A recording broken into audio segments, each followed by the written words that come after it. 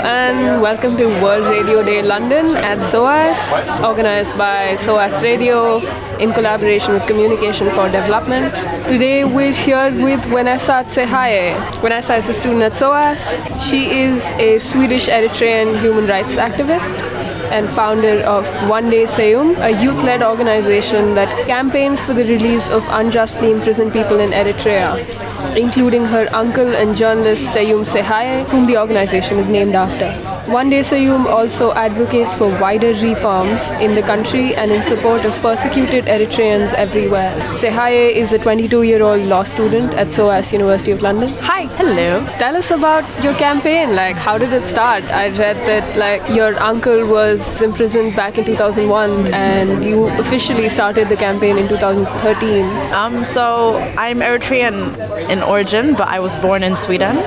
And growing up, my mom, whose brother is the one who's in prison, always told me about her brother, the fact that he was in prison, the fact that he never received a trial, which for me was completely ridiculous as a Swedish student, as a 5-6-year-old going into education, understanding basic concepts of right and wrong.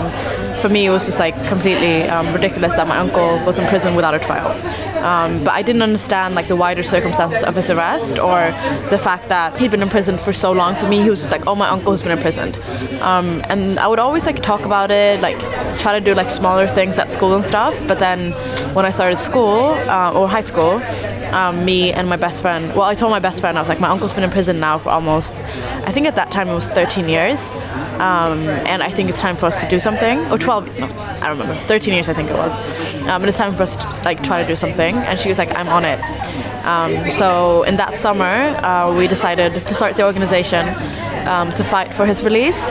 To become a voice, not only for him, but for the people that he wanted and tried to be a voice for. So in advocating for his release, we're also trying to advocate for the people that he would have been advocating for, which is the Eritrean people. I also heard that when I was looking at the website, there were a lot of radio journalists, in particular, and reporters who were imprisoned or forcibly disappeared by the Eritrean regime. Yeah. Can you tell us a bit more about the kind of work they were doing and also the kind of work that your uncle was doing? So in Eritrea right now, it's the only country in Africa without any kind of independent press from being broadcasted from the country. There's a few radio stations based in the diaspora. There's Radio Erena, which is a huge radio station based in Paris that has been broadcasting into Eritrea for a very long time, and it's been seen as a lifeline for in terms of information being distributed in the country, but also for people to call in and voice their concerns. And then there's in the country we have, for example, Radio Hafash, which is a state-provided radio station, Radio Abana, which is a cultural radio program. And what's happened in the recent years, following especially 2008, is that a lot of journalists from the public stations, from the actual state-run radio stations, have been imprisoned. And if you go back to my uncle, who was in prison in 2001, he was a freelance journalist who was working not only as a photographer but also as a writing, publishing work in the country. And the other journalists that he was imprisoned with, he wasn't the only one. He was 1 out of 10 journalists. Were all writing for private newspapers. And following their on the 18th of September, they shut down the free press. And following the shutdown of the press, they started imprisoning journalists and politicians after that. So the whole attack from the state has been against the independent press.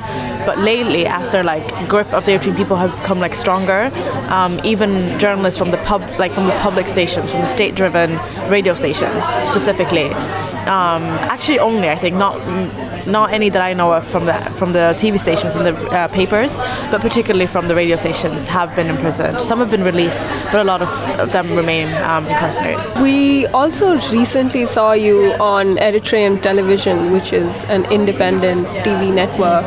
operating from London, and it's one of the two major independent media houses now that are broadcast in Eritrea. So that sounds pretty amazing. Like, can you tell us a bit more? Yeah, no. So, like I said, like it's the only country in Africa that doesn't have any independent press, and TV is a huge part of it because a lot of people in Eritrea have access to like not a lot of people. Now I'm exaggerating, but in the capital city, people do watch TV, and they get a lot of their information from state-driven TV station. They watch a lot of like dramas that are broadcasted on the station, but they don't have access to an independent Eritrean TV station. So there's two, Asana TV, and then there's another one that was started like around the same time, and this is the first time ever that we're having TV stations being broadcasted into Eritrea that are completely independent from the Eritrean government. They're not obviously independent because they have their own affiliations and stuff, but they're independent in the sense that they're not state propaganda being broadcasted using TV as a medium to the people, which is huge. It's huge because information isn't just what people can find out, like facts and statistics, but it's perspectives.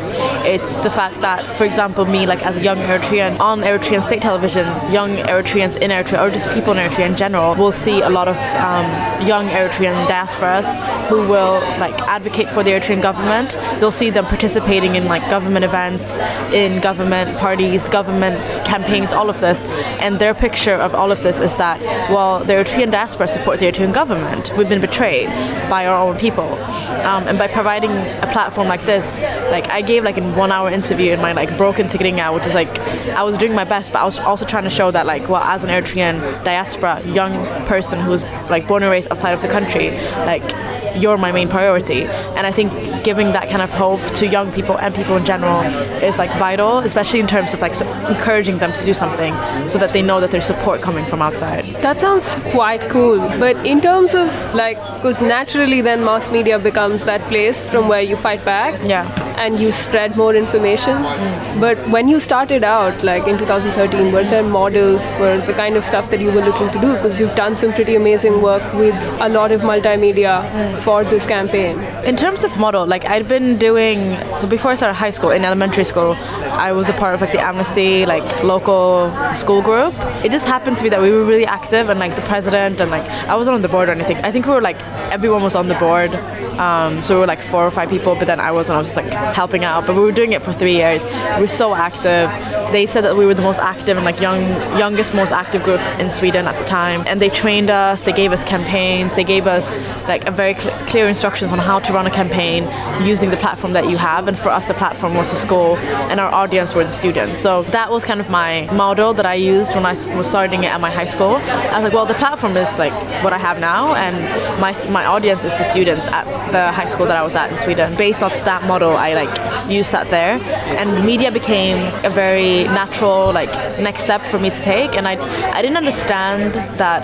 I wouldn't call myself like a journalist per se, because it's not like my actual profession, but I've written a lot of work, a lot of like articles for a lot of different publications, international and Swedish, and it started very early because that is one of the best ways to reach out to people using mass media. So it was like the campaigning model was based off the one that I learned from Amnesty at school, but then media like naturally became a part of our advocacy, because without the media, I mean, you can't reach as many people, and that's why obviously governments always restrict it and try to prohibit it, because they know the power of that platform or those platforms. So from your community of people that the campaign has reached out to, but also through media houses like Eritrean television, have you heard back on the campaign? Like, how has engagement been through these platforms with your campaign, but also in general in terms of spreading information? When I started out in 2013, it was a lot like based in Sweden, and like my dream has always been to like get like an Eritrean movement based off like young Eritreans demanding change for our own country, because like even if we're diaspora, like we need to acknowledge our role in that. So like we're not Eritreans in the same way that Eritreans born and raised in the country are, but we are Eritreans in the way that we have a responsibility to Eritreans in the country. So my dream has always been to like people to like understand that responsibility and like wake up and like get engaged. But early on, and still now, like we have a lot of non-Eritreans, because it's a movement for like human rights. It's not like a nationalistic like liberation front or whatever. It's literally like a movement demanding like change for like young like people in the country. So in the beginning it was a lot of Swedish people like in the country, and then as like I was expanding to more and more countries, it was more and more like non-Swedish but still non-Eritreans. And lately, like the past maybe like 2 or 3 years, and particularly last year, we've been getting like a huge influx of like young Eritreans diasporas who like they're like, we didn't know this kind of thing existed. Like only today I had like 3 people who messaged me being like, we had no idea this exists, we want to join, we want to be a part of this.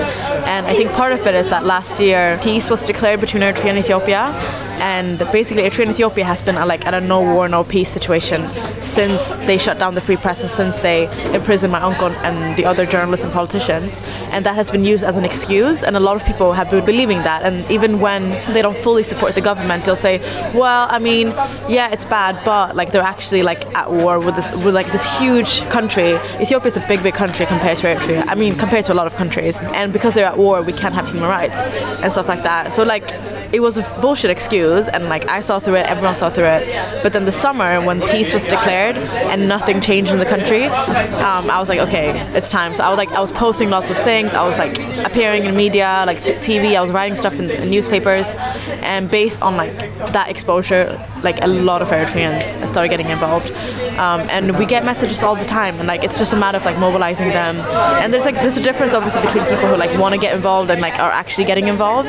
But at this stage, it's just about like gathering as many people as possible who like actually oppose the government, regardless if you're Eritrean or non-Eritrean, and then building upon that and like creating a movement like based on those people. But it's growing and it's like fantastic. That's great. So what's next? Like what kind of actions has the campaign got going, and how can people reach out to you? So in terms of what's next, it was literally so many new people who were like, we want to get involved. We didn't have the structure like in the organization to like get new. It was mostly like me being like, guys, we're doing this, and then like everyone who was a part of it would be like, okay, cool, I'll do that. So we changed the structure. So we now have 4 teams working on like 4 different like aspects of our work, and they all have like loads of different projects right now. We're doing, one team is like lobbying and policy and legal stuff. The other one is social media. Third one is outreach, and the 4th one is campaign and events. So we have quite a few like video series that we're planning. One of them is called The Stories, and we basically interview people who have family members or friends or colleagues who are in prison in Eritrea and like their perspective. And we posted our first episode in December, and like I think our page had maybe like 3,000 followers or something, and we got like 5,500 like in one day. Like so many people watched it. I think 280,000 people watched it in like a week.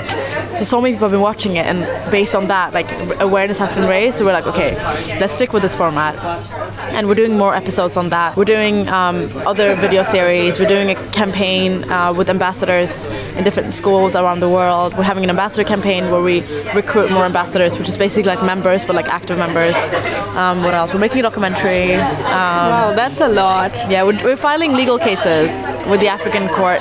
Yeah, we're doing quite a lot of different things. But if you want to get involved, you can just contact us on any social media, or if you prefer email, you can just write info or vanessa@onedaystudent.com. I'm also the campaigns officer for the Students' Union, and I've started an initiative called A World on Fire, where we're trying to bring burning issues to SOAS to not only give them a platform, but to inform SOAS students about them, give them the knowledge that they need to get involved and meaningfully like get involved with these issues. And also we provide trainings and support for any campaigns or events that you want to have here at SOAS. So if you want to get involved with that, please email campaigns@soas.ac.uk.